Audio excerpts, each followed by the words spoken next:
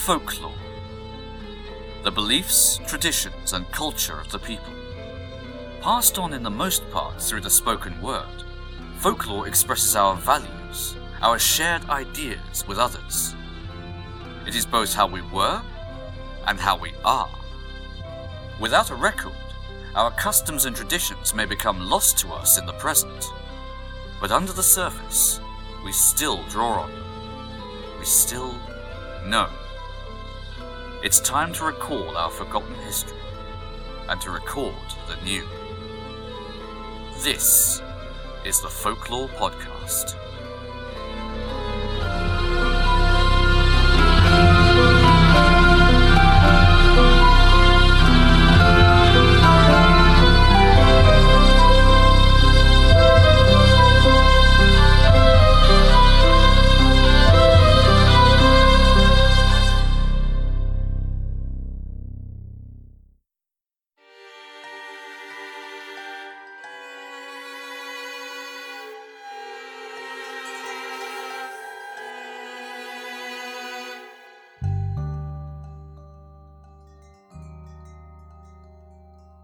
Victorian London. Fog rolls down the streets. Horses' hooves clatter on the cobbles. Strains of violin music seep from the upper windows of 221B Baker Street. And in small dim parlours all over the city, groups of people are communing with their lost loved ones. This is the time when spiritualism was in its ascendancy, both here and across the seas, and the chance to speak to the dead was taken up and believed in by many. Welcome to the Folklore Podcast. I'm Mark Norman, folklore researcher and author. Now, we've spoken a number of times on the podcast about the role of the folklorist and how we're not looking to prove or disprove a particular phenomena, but we're more interested in why people pursue particular beliefs, why those beliefs are important in a culture, and how they draw on the culture around them. So the purpose of tonight's examination is not to debate whether spiritualism and the work of the medium is a real phenomenon, pure charlatanism, or a mix of the two. What is certain is that there were a large number of fraudulent mediums in Victorian times. So we set out today to examine some of the more well-known cases where these were brought to book, the laws used to do so, and some of the methods employed by these people to defraud their clients. It is worth spending a few minutes tracing back through history the passage of the law that led to the acts against which Victorian mediums were prosecuted, for these acts developed over many hundreds of years. In the time of King Henry VIII, an act concerning Egyptians provided some severe punishments for offences such as the telling of fortunes.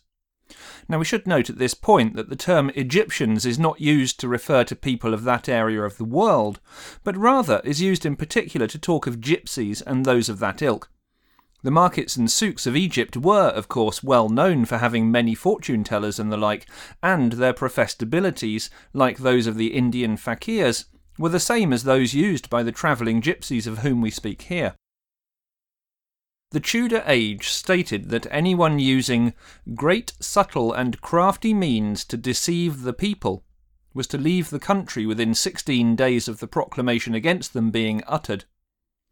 The next act passed from this also penalised, to the extent of £40, any person conveying into England such Egyptians who, after a sojourn of 1 month, automatically became felons.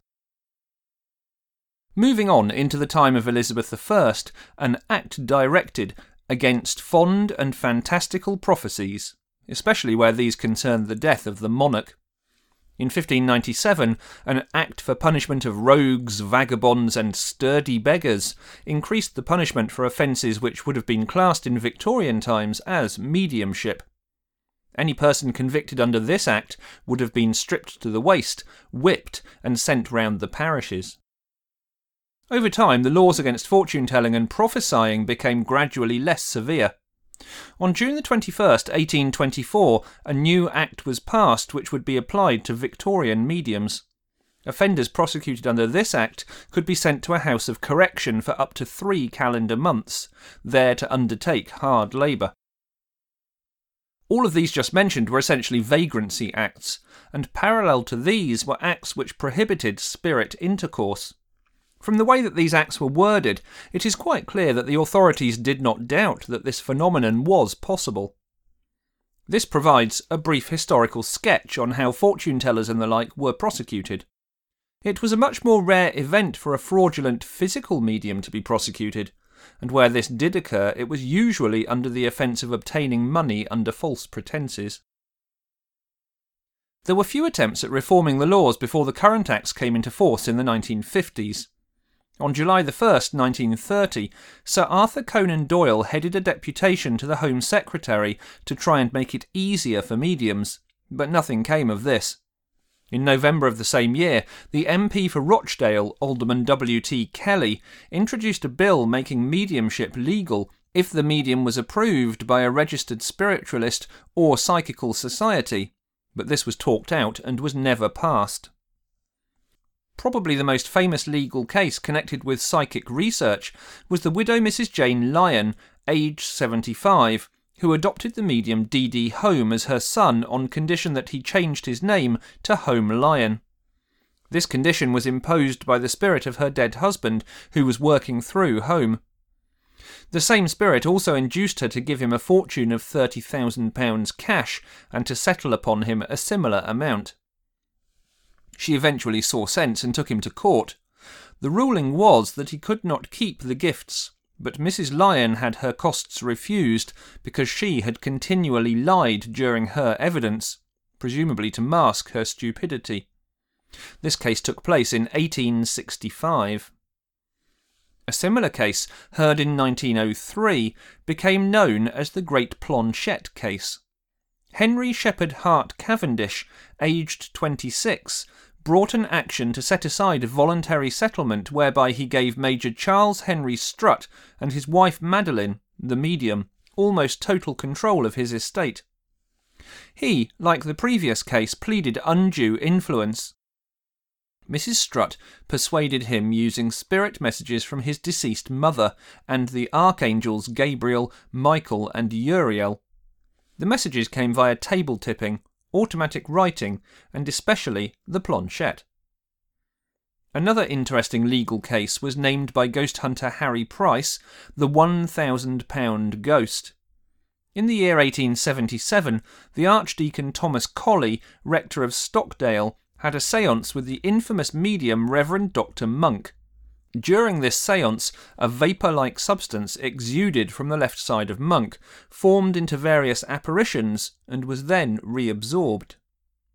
In 1906, Colley wrote a pamphlet about the event and sent a copy to the famous magician John Neville Maskelyne.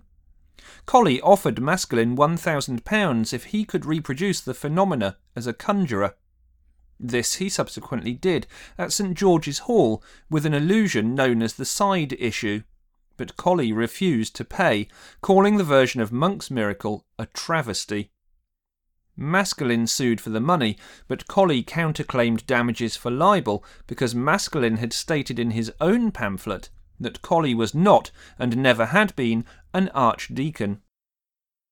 Maskelyne lost on both counts. This fact seems rather odd when you consider that it was stated in evidence that in 1876, the year before Colley sat with him, Monk was exposed by an amateur conjurer named H.B. Lodge, who had searched his luggage and found the usual cheesecloth, reaching rods, spirit hands, etc., as well as a number of obscene letters from women. In fact, the police prosecuted Monk, and he was sentenced to 3 months' imprisonment. Moving on a little later in time from Victoria's reign, in 1928 the one and only raid on a spiritualist stronghold took place at the London Spiritualist Alliance. 3 summonses each were issued against Mrs. Claire Cantland, medium, and Miss Mercy Phillimore, secretary of the LSA. On the instructions of the Commissioner of Police, Detective Inspector Walter Burnaby of Scotland Yard sent 3 women for séances, all of whom were in the employ of the police. Cantland was accused of having professed to tell fortunes, and Phillimore for aiding and abetting. The defence was that the medium was not telling fortunes, and further, that as she was in a trance, she knew nothing of what transpired. She later pleaded guilty to a technical offence, and the secretary pleaded not guilty. Both were eventually prosecuted. It was hoped that this would become a test case, but the Home Secretary did not propose to do more. The press mostly tended to favour the defendants in their reporting, and the case generally was seen as a waste of police time. The spiritualists, of course, rushed into print to protest at the raid and subsequent prosecutions. Sir Arthur Conan Doyle wrote to the Times in typical annoyed of Tunbridge Wells style, "The Home Secretary has informed me officially that there is no hope of a change in the law. This is not a wise resolution. We are a solid body, numbering some hundreds of thousands of voters." Having looked at some of the more significant cases brought in law, let us turn our attention now to the fraudulent activity which enabled some of these and other charlatans to be exposed and prosecuted. According to the Victorian mediums, séances were the most productive way to get in touch with the spirit world. A typical séance, presided over by a physical medium, could boast all sorts of strange activity, such as the movement of objects, eerie music and other sounds, ghost lights, levitating furniture, and at the more extreme, the production of ectoplasm and the materialisation of spirits. These séances were conducted in a dark or nearly dark room. The mediums would claim that this made it easier for the spirits to manifest. Critics naturally charged that such conditions made it much easier to conceal the practice of fraud. Thanks to the obvious fraud which did take place, committees of both scientists and laypersons formed to investigate the claims of the mediums. These groups and individuals essentially became the first organised paranormal investigators, and would found what became the ghost research field of today. Many magicians also became involved in exposing the fake mediums, as indeed some still do, thanks to the fact that they easily recognised the sleight of hand tricks and illusions that were being advertised as being due to the work of spirits. Some of the methods used by the fake mediums were blatantly simple, but also clever when used in a darkened room and under conditions where the sitters were primed for something unexplained to occur. In the most dramatic séances, spirit forms would materialise. This was sometimes accomplished by trapdoors and sliding panels, which remained concealed in the dark, and even by assistants wearing costume, makeup and wigs. On occasion, even the medium might change into costume in the dark room. One medium, who was debunked by the Society for Psychical Research, was found to have wigs and makeup concealed in a chair with a false back. Some mediums were caught walking on their knees, pretending to be the spirits of children who had passed over. Spirits that would float about the room were created by taking small balloons that could be inflated and painting faces on them. An adjustable fishing rod was used as a good tool for operation in the darkness of the séance room. Objects would be attached to this line and waved over the sitters' heads. A stuffed glove attached to the line would make it look like spirit hands were touching the sitters. To appear more convincing, the medium would often insist that people inspected the spirit cabinet before the sitting. Here, one of the sitters would be a confederate and be the last one out, leaving the required tools. Alternatively, while the assistant who manned the cabinet closed the curtains, the medium would reach under the accomplice's coat and remove the bag. This was put back when rousing the medium. The accordion test was often written about during the heyday of spiritualism. The instrument would be placed in a wire cage or other spot away from human hands. In order that the spirits could play music, a couple of methods were used. The most complicated employed an air hose which would play on the keys.